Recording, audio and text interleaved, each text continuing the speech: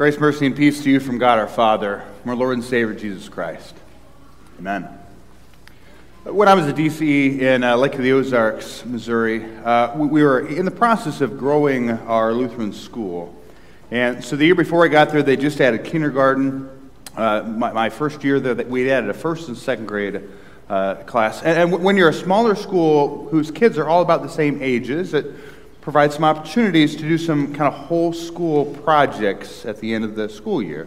So my first year there, one of the projects that they did was they asked each student the same question. They had them write out the answer, and they made a collage of all the students answering the question. That was kind of the directory kind of picture at the end of the year. And the question they asked is one that you've probably all been asked, is what do you want to be when you grow up?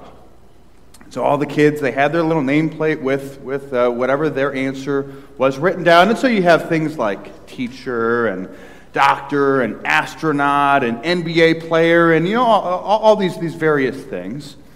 But as you kind of glance through the collage of the whole school, there were two answers that stood out to me and to most people. One little boy, he had written, "When I grow up, I want to be a human." And I wasn't sure if it's because he didn't think he was one already, or if he just knew that was kind of a safe answer because all the rest, that kid's probably not going to space, that person's not going to the NBA, but 20 years later at their reunion, he's going to be right still on his thing because he's probably still going to be human. And on the flip side, one of his friends wrote, "When I grow up, I want to be a duck." Looks like a duck, quacks like, I wasn't exactly sure, maybe that was just his favorite animal or, someone dared him to write it. I don't know. But as I think about it, let's reflect. What was the question? Is when you grow up, what do you want to be? Those two students actually were the only ones that correctly answered the question in a statement of identity. The others, I want to be a teacher, I want to be a doctor, I want to be this. Those are actually questions of what are you going to do? But in our world, what you do is the same as who you are. And so you can answer, well, what are you going to be? Well, I'm going to be, and then insert whatever vocation, whatever job here, because that's how our world works. What you do is the same as who you are. Which doesn't really seem like a problem until we recognize that when my identity is the same as what I do, it actually causes all sorts of problems. I mean, it seems all right if things are going well, but what about when they're not?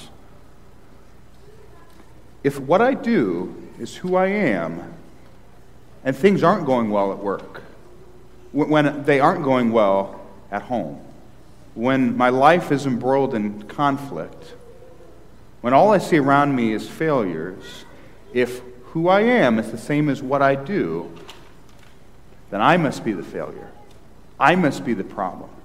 There must be nothing worthy or worthwhile in me, because look at what I'm doing, look at what's happening, look at what's coming from my life. And we begin to internalize the failure that we're living out. And it's not just failure, it's also just, well, what about the amount of times that what we do in life changes? The average college student changes their major 2 to 3 times. The average adult changes their career path 5 times. That's 8 different major transitions of what am I going to do, and each of that time, if what you do is the same as who you are, now I need to figure out who I am in that transition. Preached a couple weeks ago about how transitions are vulnerable. And this is exactly why. Because we're not just figuring out, well, what am I going to do? Or what I'm going to do is changing. It's actually, in that transition, I no longer know who I am. Because I worked, for 40 years in this career. I was a teacher, I was a doctor, I was a butcher, a baker, a candlestick maker, whatever it was. That was my identity for all this time, and now I'm retired, and it's not just what am I going to do with my time, it's Who am I? How do I know I'm worthwhile if I'm not producing anything?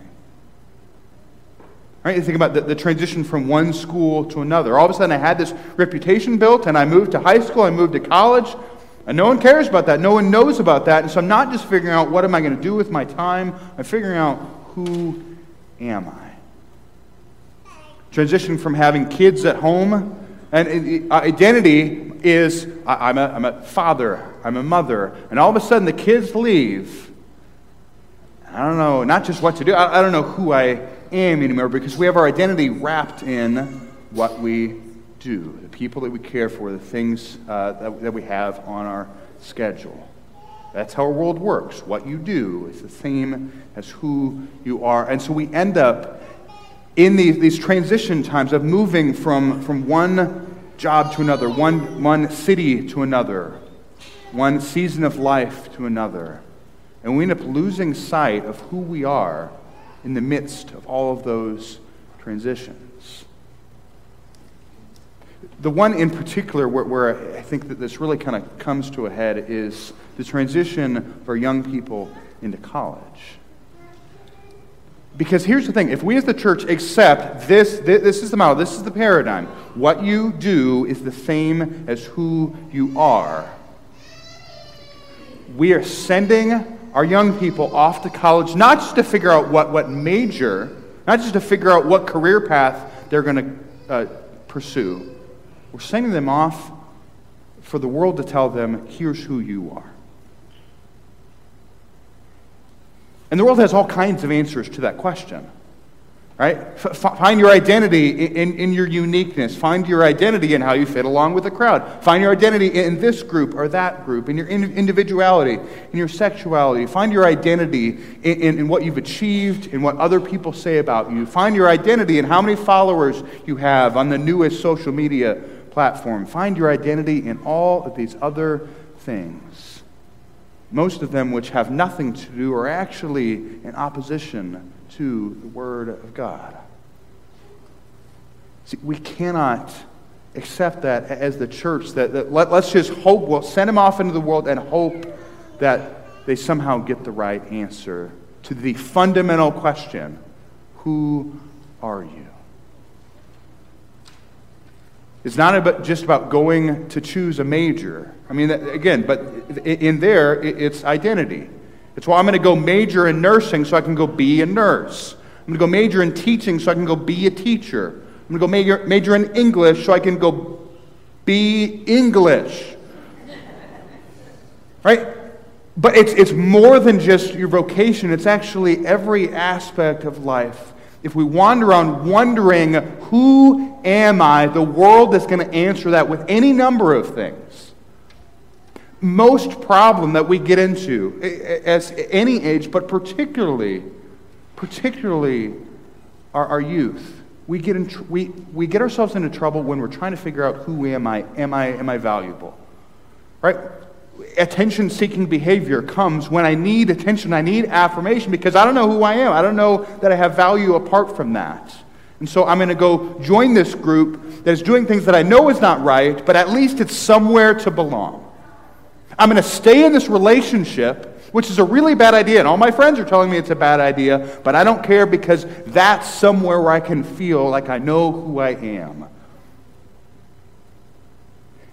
And the list goes on and on and on. When we don't know who we are, when we're defining ourselves by the identity of the world, when what you do is the same as who you are, we're just one mistake, one crisis, one big change away from this house of cards entirely crumbling.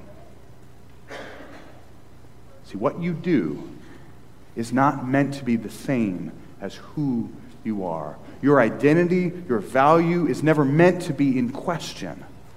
And the problem is, there's so many voices out there we can listen to that answer the question, what are you going to be when you grow up? Who are you? And in the midst of all these voices, we're called to simply listen to one. Listen to one voice. The voice that in the very beginning said, let there be light. And there was light. where before there had only been darkness. We're called to listen to one voice, the voice that said, Lazarus, come out. And there was life, where before there had only been death. We're called to listen to the one voice which said, it is finished. And there was forgiveness where before there had only been sin.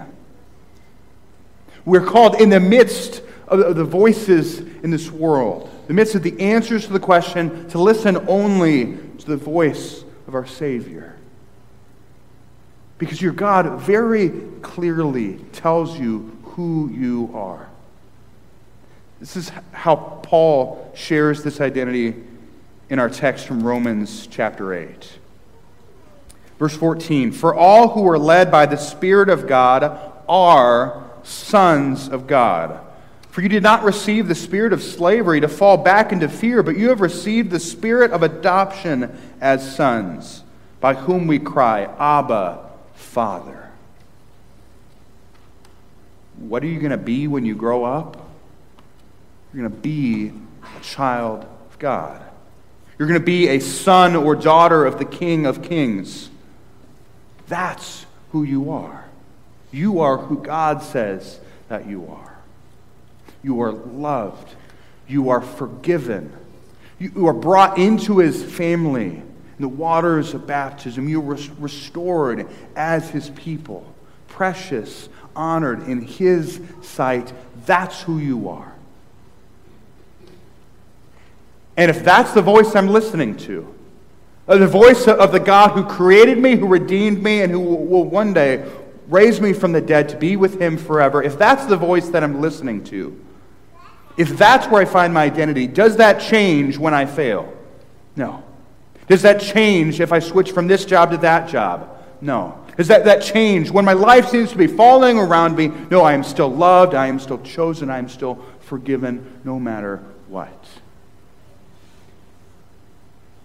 And when we know who we are, we can weather any storm that comes our way because we're standing on a foundation that is not made of sand, but that is built on the rock. See, the world says what you do is who you are. The Word of God says what He has done, that's who you are. And it's not going to change regardless of what other people are saying, regardless of what someone else does, regardless of what we do. And so if that's our identity, if that's who we are, what about the rest of this stuff? What about the people that God's put around me? See, Paul in our text tells us, don't walk by the spirit of the flesh, the spirit of the world. No, but instead walk by the Spirit of God.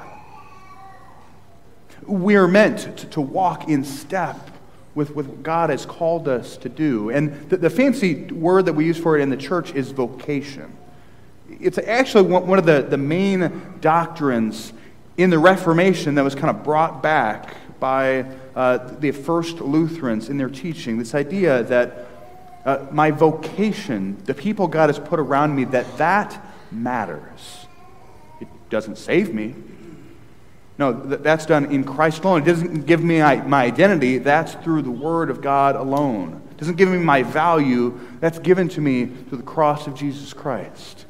But my vocation's what I do matters. So as we think about vocations, think about what are the various roles that you have. Right? For me, I have vocation as husband, as father, pastor, neighbor, friend, citizen, a son, a brother. All of us have these various roles, these various vocations that we have. And yet, instead of finding our identity, finding our value, finding our meaning in those, our vocations are actually meant to flow from our identity. That since I am a chosen child of God, since I am forgiven, since I am loved, how does that impact how I raise my kids? How does that impact how I interact with my neighbor? How does that impact how I live within God's church? See, vocation comes from identity. we don't find our identity in our vocations. Let me illustrate this for us in a quick little diagram here. I'm kind of a visual learner. And so we have identity is given to us. That's who you are. The statements of being. Right? I'm going to be this. I'm going to be that. That comes from God. That is given to you. It doesn't change depending on the season, depending on how things are going. Our identity is secure in Christ. And from that flows these various vocations. What are you going to do? And when we understand this, it's a pretty simple concept, but when we understand it, the impact it makes is profound. So when I'm dealing with failure, when things aren't going well at work or at home, when I'm dealing with conflict, I'm struggling in various ways, my vocations seem to be pretty rocky. What is my identity? Still loved, unconditionally. I'm still forgiven. I'm still belonging in the family of God. I'm not defined by my failure. I'm defined by Christ's righteousness. And that leads us then into confession and repentance for however I've contributed to that failing and brokenness. It also leaves us to then receive the identity that God has given us, not defined by our failures, defined by His victory. Those vulnerable times of transition become a lot easier for us to navigate. Because when I'm at this school or that school, I'm still going to be the same person. I'm going to be a child of God. I'm going to be forgiven. I'm going to be loved. Even if other people don't know me, even if I have to kind of restart my reputation, even if whatever I do is going to change, I'm still going to be who God has created me to be. If I'm transitioning from the workforce to retirement, I might have to change questions of my vocation. What am I going to do? But who am I going to be? Where my value comes from doesn't change, even if what I do during the day is different. When we move from being at home to being in a facility where I'm cared for, oftentimes it seems I can't produce anything. All I'm doing is a burden to others. But even though our vocation has changed from caregiver to care receiver, does that impact our value? Does that impact our identity? Does that impact who we are? No. Because our identity is not based on how much we produce. It's not based on our vocations. How well we're doing, our identity comes from Christ. So we can navigate these difficult transitions of life, knowing that who I am is not impacted by whatever that next choice, that next decision is. Whether we switch in the next sports season and our team wins the championship, or whether I'm warming the bench for the entire time, I am still a child of God. I am still loved. I'm still valuable.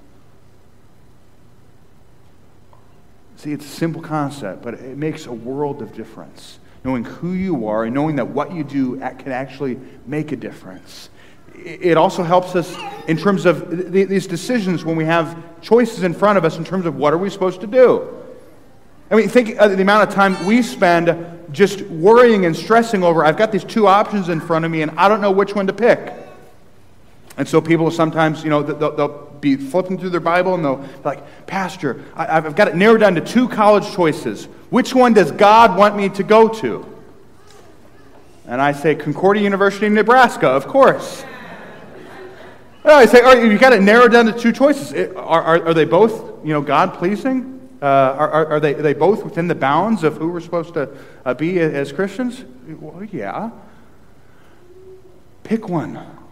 And then that's the one God wants you to go to. Again, there's no verse that says here, pick this college, pick this job, move to this city. There's a lot of verses that say, here's who you're supposed to be when you get there.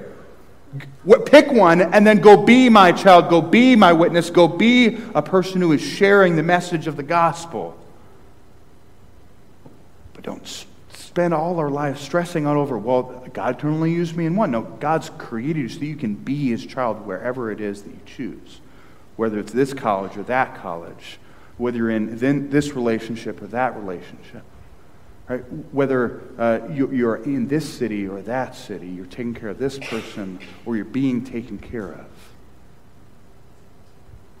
God gives us this tremendous amount of freedom when we know who we are, when we know where our value comes from, when we know what we do makes a difference, not for our identity, but it makes a difference to love the people around us. It brings a tremendous amount of joy, of freedom, as we look at our lives and see the opportunities we have to serve. You see, I think oftentimes what we spend most of our life worrying about, what we spend most of our time investing in our kids in, is vocation.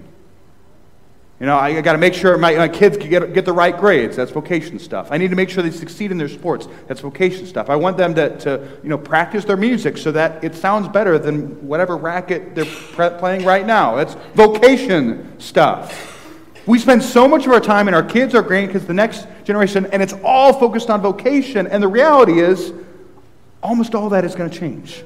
They're going to pick different majors. They're going to stop playing the instrument. They're going to eventually realize, I can't play that sport like I used to. Not that we don't invest in vocation, because they do matter. But the first and foremost primary job of the church is to give the answer to the main question, who are you? The answer that the world can't possibly give. See, because as church, we don't want any of our young people going off to high school, going off to college, going off to the workforce, and wondering, who am I? Because your identity comes from Christ. You are loved, you are forgiven, you are His child, you are His witness, you are brought into His family, His church. That's who you are. And it's our job as the church to hold on to that answer, hold on to that identity for our young people until they can hold on to it for themselves.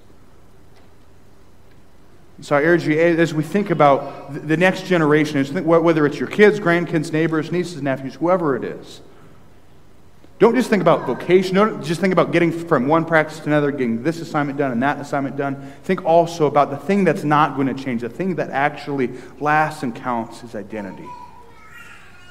And our new director of discipleship, Barry Pfeiffer, I've really enjoyed getting to know him the last couple of years, partially because he gets this. When he talks about youth ministry here at Zion, he says, I want all our kids to know who they are, that they are a beloved, baptized child of God. Identity, because that is the role of the church. And so if you have people in your life that are in that age range, this is the place to be. Because this is what we are all about. Is when we know who we are, that then equips us, as our vocations change, to be able to live out this beautiful, joyful picture to the world. Jesus in John 10 says, I have come that they may have life and have it to the full. This is that abundant life. In knowing who I am, and then joyfully serving in various ways the people that God has put around me. That's the life you've been given, today and always. Amen. And may the peace of God, which passes all understanding, guard your hearts and your minds in Christ Jesus until He calls you home. Amen.